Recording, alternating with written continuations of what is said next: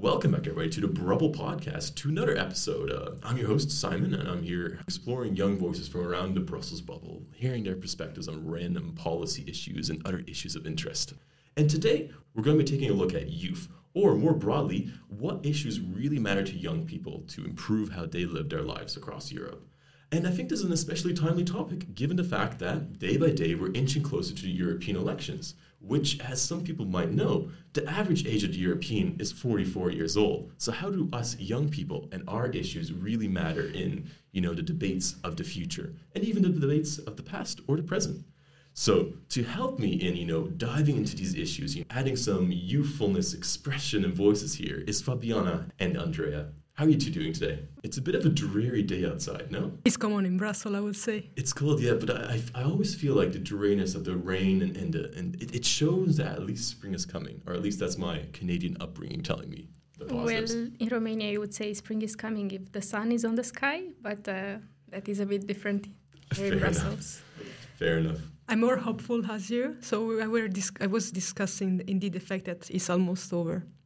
It's almost over. To be honest, the winter here has not been that bad this year, I will say. That's your Canadian upbringing. True. So to talk about the people sitting in here with me, I'm going to ask you two to quickly introduce yourselves. So Andrea, who are you? What do you do in life? I'm Andrea. I come from Romania, and I'm also a board member at the European Youth Forum. And apart from that, I'm 22. I just graduated from the University of Bucharest, and I'm now applying to masters. So doing a lot of work for youth rights in the meantime. Great. And in because you are the board member at the European Youth Forum. What does that mean for the people listening in and don't know much about the European Youth Forum, or even, what you do every day? Tell us a bit about that. Thank you. So we at the European Youth Forum, we represent young people in Europe. So we are the political representatives. We were elected by our General Assembly, national youth councils, and international organizations from all over Europe. And now we are a team of 9 young people from all over the continent. So I stay in Romania, I have colleagues from Finland, from Spain, from France. So it's really a diverse group of young people that comes together, and we advocate for better policy-making processes for young people. And this is what we do. So we are an organization that really tries to bring the voices of young people at the European level. Great. And I think it's always so important to hear those perspectives, especially from young people themselves, because so often when you go to events, there's a person saying, we need to involve young people, but then I see their graying beard, and I'm like, is that really the right person to be saying that? What do you think, Fabiana? You also work at the European Youth Forum. What do you do in life? Who are you? Tell us a bit about yourself as well. Thank you so much.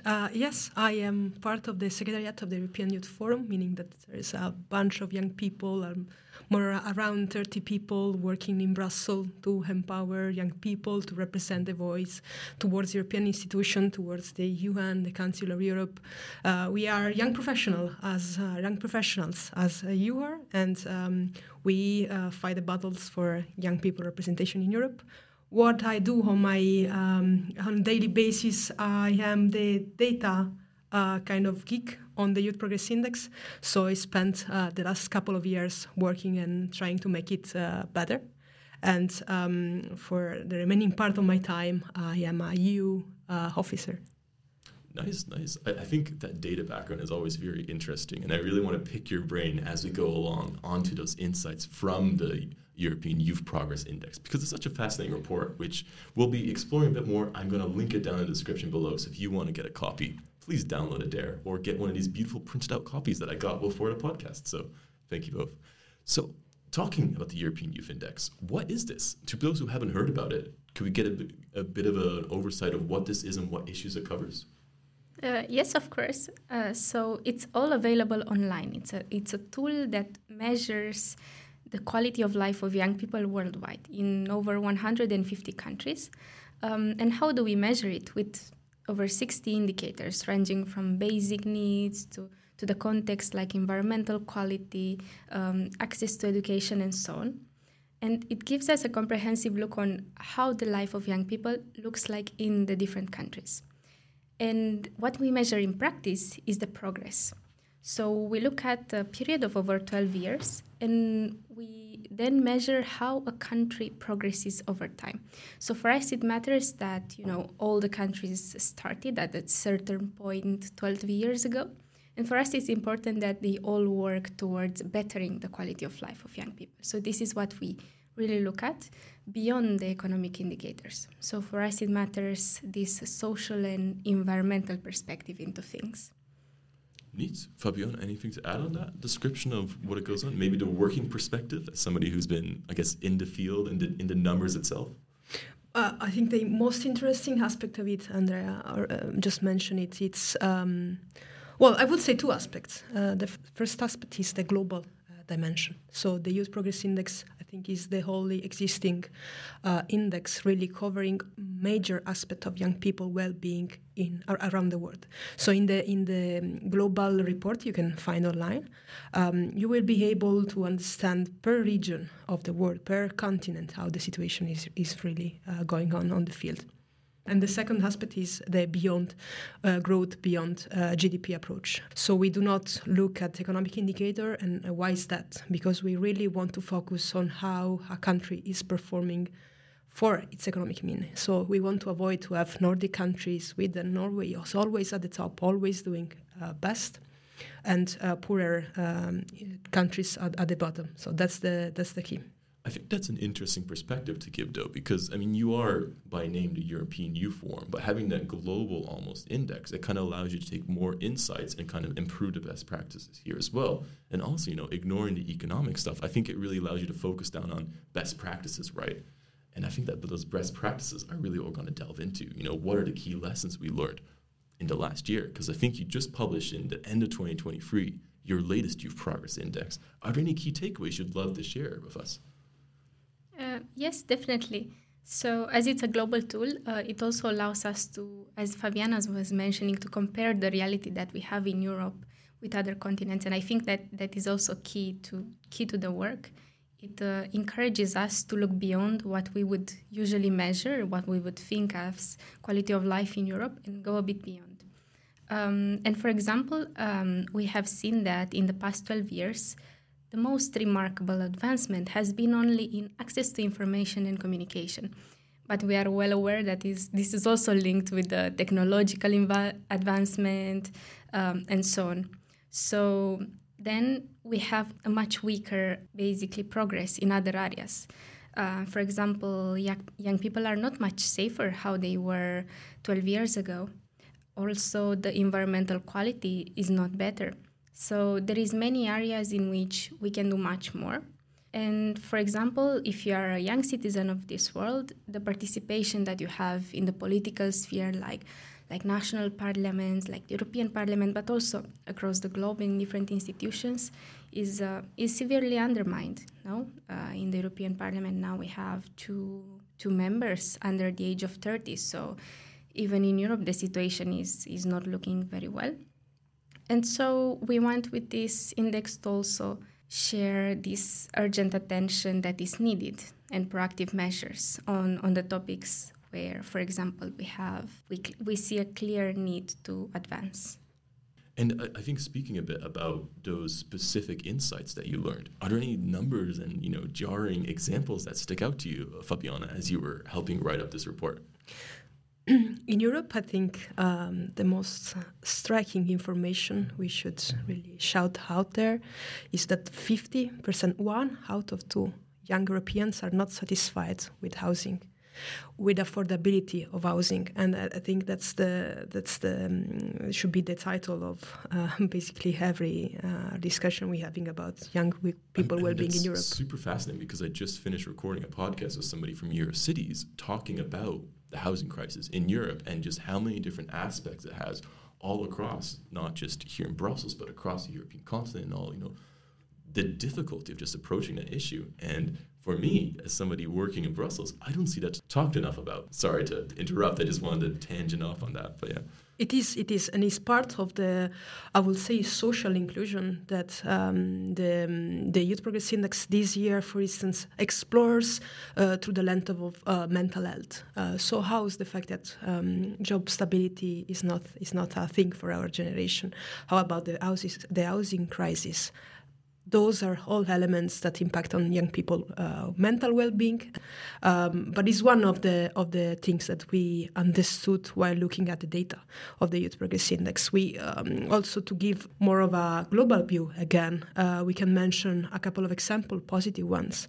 Nepal, Uzbekistan are the countries that in the last 12 years achieved more progress, and they're still doing it at the expenses of the environment and at expenses of fundamental rights of young people. So this is a clear trend that we can see all over the world.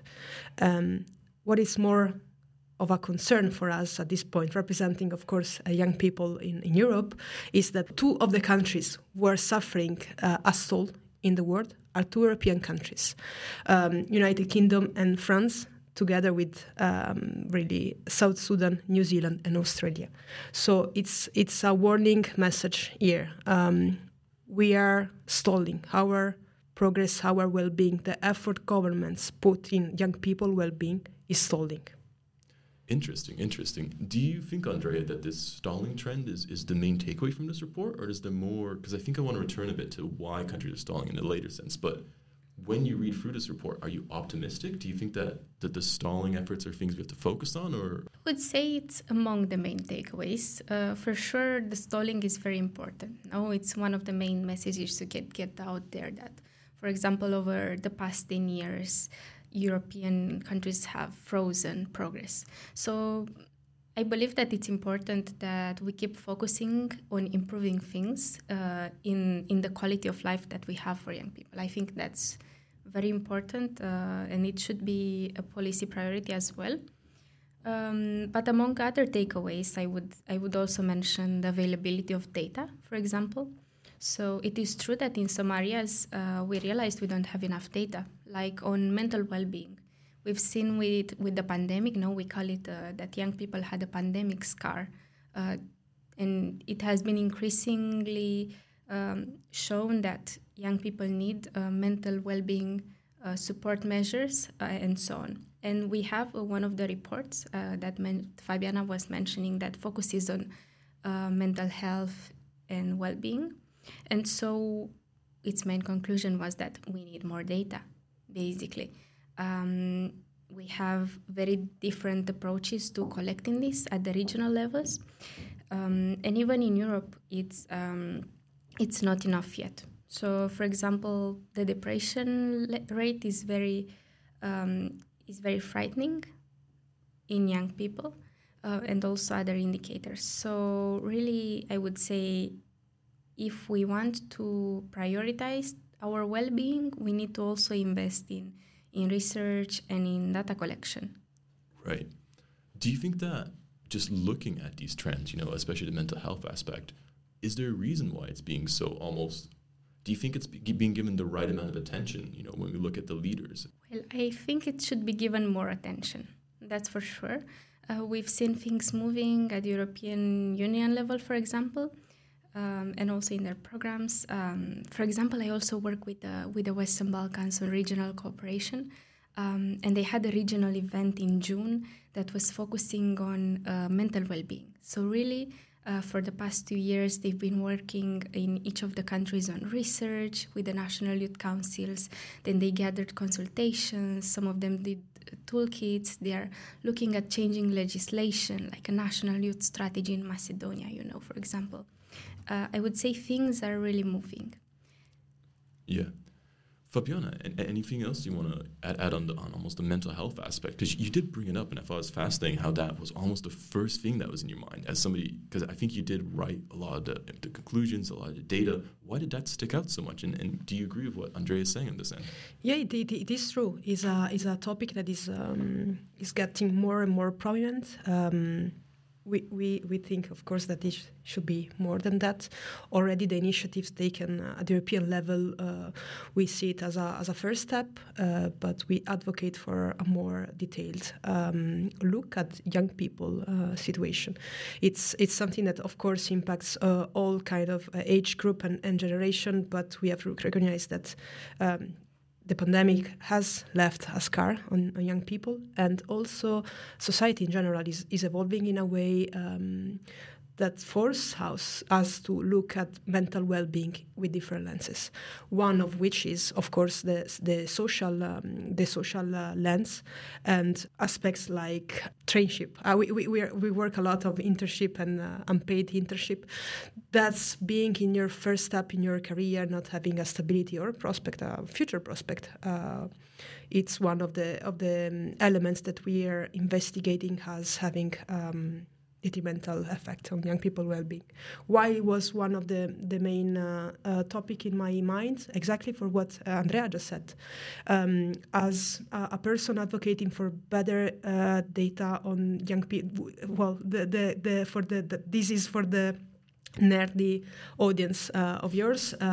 Age disaggregated data are needed. For non-nerdy audience of yours, we need to understand exactly how policy impact different part of the population. The job market is not the same if you're 17, if you're 25, or you're 45. The policy and the facts of life have different impact. And when you're young, when you're adolescent, when you're a young adult, we really need smaller age brackets to understand the transitioning between being a kid and being a teen, being a teen and being an adult.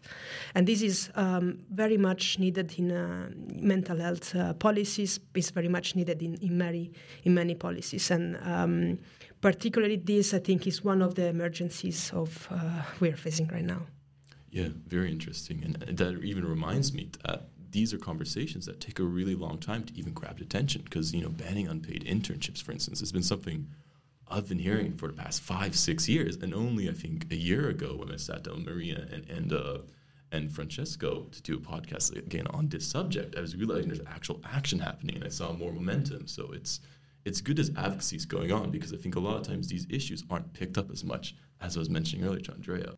Is there any other issue we want to explore a bit in this segment we're talking about now? Is there any other big theme or conclusion that we should highlight to the audience?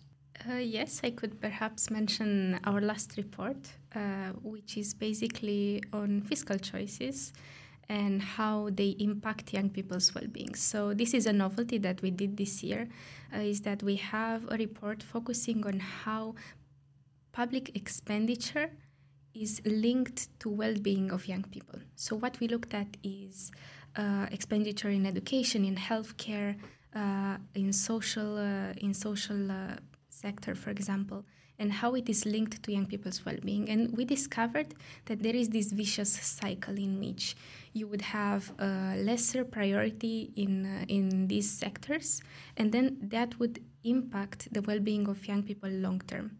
So if, for example, in a crisis situation, as it was with the COVID, as it is nowadays in Europe, you decrease the basically investment in education, in healthcare, and in social services, for example, this is going to have a long-term impact on young people.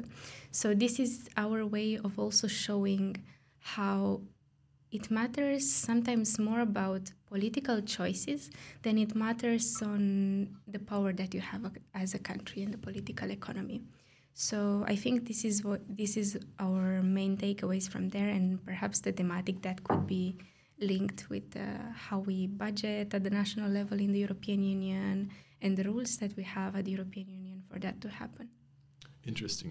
I think that's a fascinating takeaway because I think that links together that almost what you were talking about, Fabiana, about how we need to have more insights on what each age bracket really needs that has to be delved into more. Because when we think about, budgetary spending, we think about the whole population, right? We don't think about the individual, chunks and what really needs to happen there. Because when we think, a mental health crisis is sweeping Europe, is that hitting the 60-year-olds? Is that hitting the 15-year-olds? And how does that, demand a different response? Although I think to build up on what you're saying, another interesting step of it is that the expenditure. We found that the expenditure on education and health has direct impact on the third dimension of the Youth Progress Index. What's that? all what is related to fundamental rights, civic space, participation. So actually, well, this is old news, but it's always important to remember that the more you invest in social spending, the more you invest in education, in health, in the opportunities for young people, the better is your society, the more democratic is your society. I think this is one of the most important outcomes of this edition. It's important to say no to austerity. For us, it's important to really focus on the needs of people on the ground.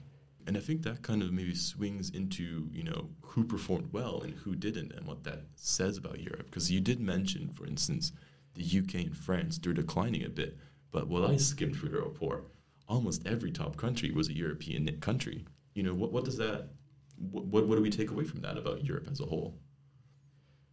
That we are very lucky, and I think that's a good way to put it. It's the first thing we have to recognize that Europe is probably the best region of the world to be and to be young, but it's also it doesn't, and this is exactly what I think Andrea was referring to when she said it's important to understand that we use the global tool to focus on aspects at a global level, not necessarily important right here. We're in Brussels, in the center of Brussels. The second thing that is important also to check is not the ranking, because I don't think it's the point of the Youth Progress Index, but how well those countries at the top are doing if compared with their economic means. For instance, Portugal, it's not that high in the ranking probably as in European country, but it performs way better than, for instance, Turkey or Luxembourg. Luxembourg has, I think, double the GDP of Portugal, and yet the lived experience on the ground is quite different. No, very interesting, because I remember when I was reading through it as well, what really stood out to me as somebody who holds joint Dutch and Canadian citizenship, you spent a very little box ripping into almost, how Canada was performing and how we could see impacts of, how like housing insecurity, mental health, that kind of stuff really impacting, the place that Canadian youth, their opinions were having on that scale. So I think it is interesting to compare, those austerity measures, making sure you're investing in the youth and making sure that moves forward well. Yes, if I may here, actually, we've also given an interview at the Canadian radio station some time ago. So we had to dig in actually some information on comparison. And unfortunately, one of the things that we do have in common is this dissatisfaction on housing affordability. Now, this is very common with the North America, like the United States and Canada. And I think in their case, it's also decreasing. So this is some worrying topics that we see as common challenges in both regions of the world. And I think it's also an indicator that we need to change the way in which we view investment in young people and their support systems, because this is not working. Right. I think that's a great point. And apologies to my listeners who keep seeing me pull stuff back to Canada, despite this being a very explicitly Brussels-based podcast. But I guess I roam the hallways too. I mean, now, I guess taking, the results of this report and extrapolating a bit, we're here, I think, 2-3 months away from the European elections.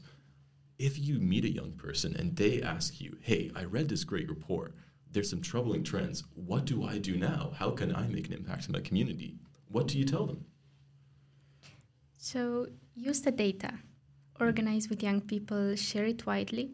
I think it's important that we first make it known. We need to be aware of the main trends that are affecting young people, and also they can serve as an indicator to know what we can do about it. So, for example, the second step would be make it available for decision makers, link to them the areas in which the young people want them to work on. And some of them can pick it up. No, we've had examples like in Albania, the Youth Progress Index is included in the National Youth Strategy for the next period of time. So these are examples that things can work out. And engage with the content. Get on the ground and organize debates with young people on one topic that matters to you. And then the Youth Progress Index can be a tool that supports your demands. You can use it as an activist, you can use it as a policymaker, or really as any other ally that is a person who supports young people. And I think, Fabiana, also building off that, when we see the elections coming up, like looking at the trends that we see in the report, do we see those being picked up by policymakers as well? Like, are there any that we really see being connected by the dots here? Well, in the last few months, what we have been doing is to lobby. We lobbied all the political parties to include youth mainstream in their manifestos. What do I mean with that? Not just a paragraph on few lines on their manifesto, but more generally addressing the young people priorities for the next mandate. We will see. We will see in the next few months. I think in the next few months we will be able to address whether or not those demands have been taken care of in the political agenda, and that's of course not the end of it. We will try and do our best to have a greater voice in the next European Parliament. We will try to create, probably this is too technical, intergroup for young people at the European Parliament. But what's I think the main message that we should convey is participation. So for the political agenda of 2024 on the election, we have one important demand, that is vote at 16. We found, and the more research we do, the more we know about it, that the earlier young people start voting, the more solid is going to be their engagement during their adulthood. So we are advocating at a national level, at the European level, to lower the voting age at 16. This year, Germany will welcome young voters for the first time in the European election. And in general, participation is key for us this year, also because we're gonna take the European Parliament in April for the second edition of Level Up. That is basically a boot camp for young activists where they can learn a lot of skills, a lot of information about advocating, campaigning. So to go back on what you can do as a young person, probably engage, participate, create your community, build your own community. Yeah, I think that's kind of inspiring, because it is one thing to recognize the issues, but being able to actually, act on those, I think that's a whole different area. And anything else that we should be mentioning about everything happening around the youth project, the Youth Progress Index? I assume there might be a 2024 edition coming out. But yeah, so the Youth Progress Index is produced every 2 years. So right. We will have the next edition in 2025. But we will work on several aspects of the project this year. One of which is, of course, the training. We want to train as much as possible young people, youth organization, also government and officials. So we do not discriminate. We want the tool to be used as much as possible. And we believe also that a little bit of attention, generally speaking, as society should be on data and how to use data now to allow for better data-based advocacy and policy. So this is going to be one of the main focus on this year, training, and the second focus is going to be on these data gaps. So we really want to understand how to make it less of a patchwork and more of a comprehensive overview on young people well-being in the world.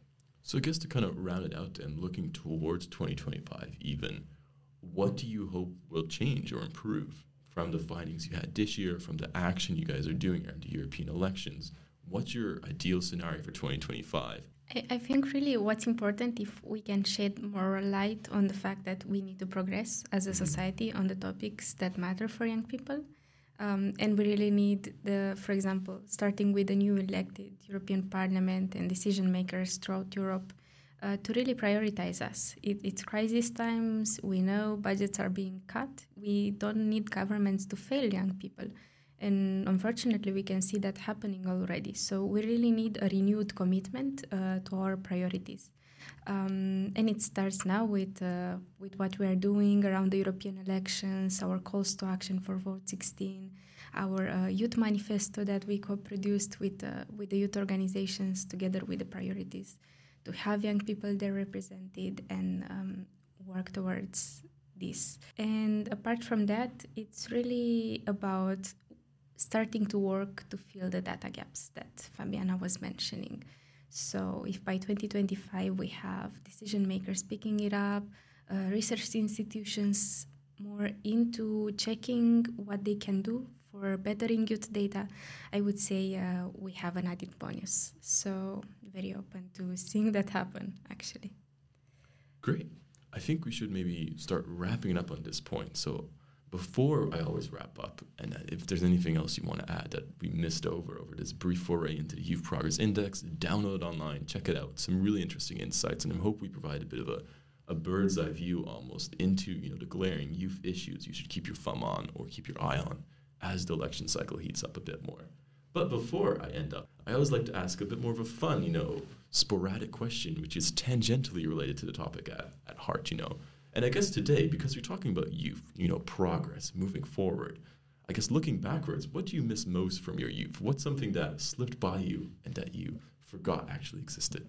Well, I wouldn't say I forgot about it, but since your audience is mostly, as I understood, young professional in Brussels, then I think the thing that I miss the most about my teenhood, or at least my younger age, I'm not that old yet, it's activism. It's being part of the youth organization more on a grassroots level. Now, of course, I work and I'm very happy about the mission of the European Youth Forum, but that's the bit that I miss the most, being on the ground. It's a very professional answer to this question here, really on brand of your professional profile. For me, it was similar to where I was always very involved in university, not politics, but more study associations and stuff like that, and just having that feeling when you go to campus each day and being able to connect, participate in extracurriculars, meet people that way. It does slip by you a little bit when I think about it. Anything from your end, Andrea?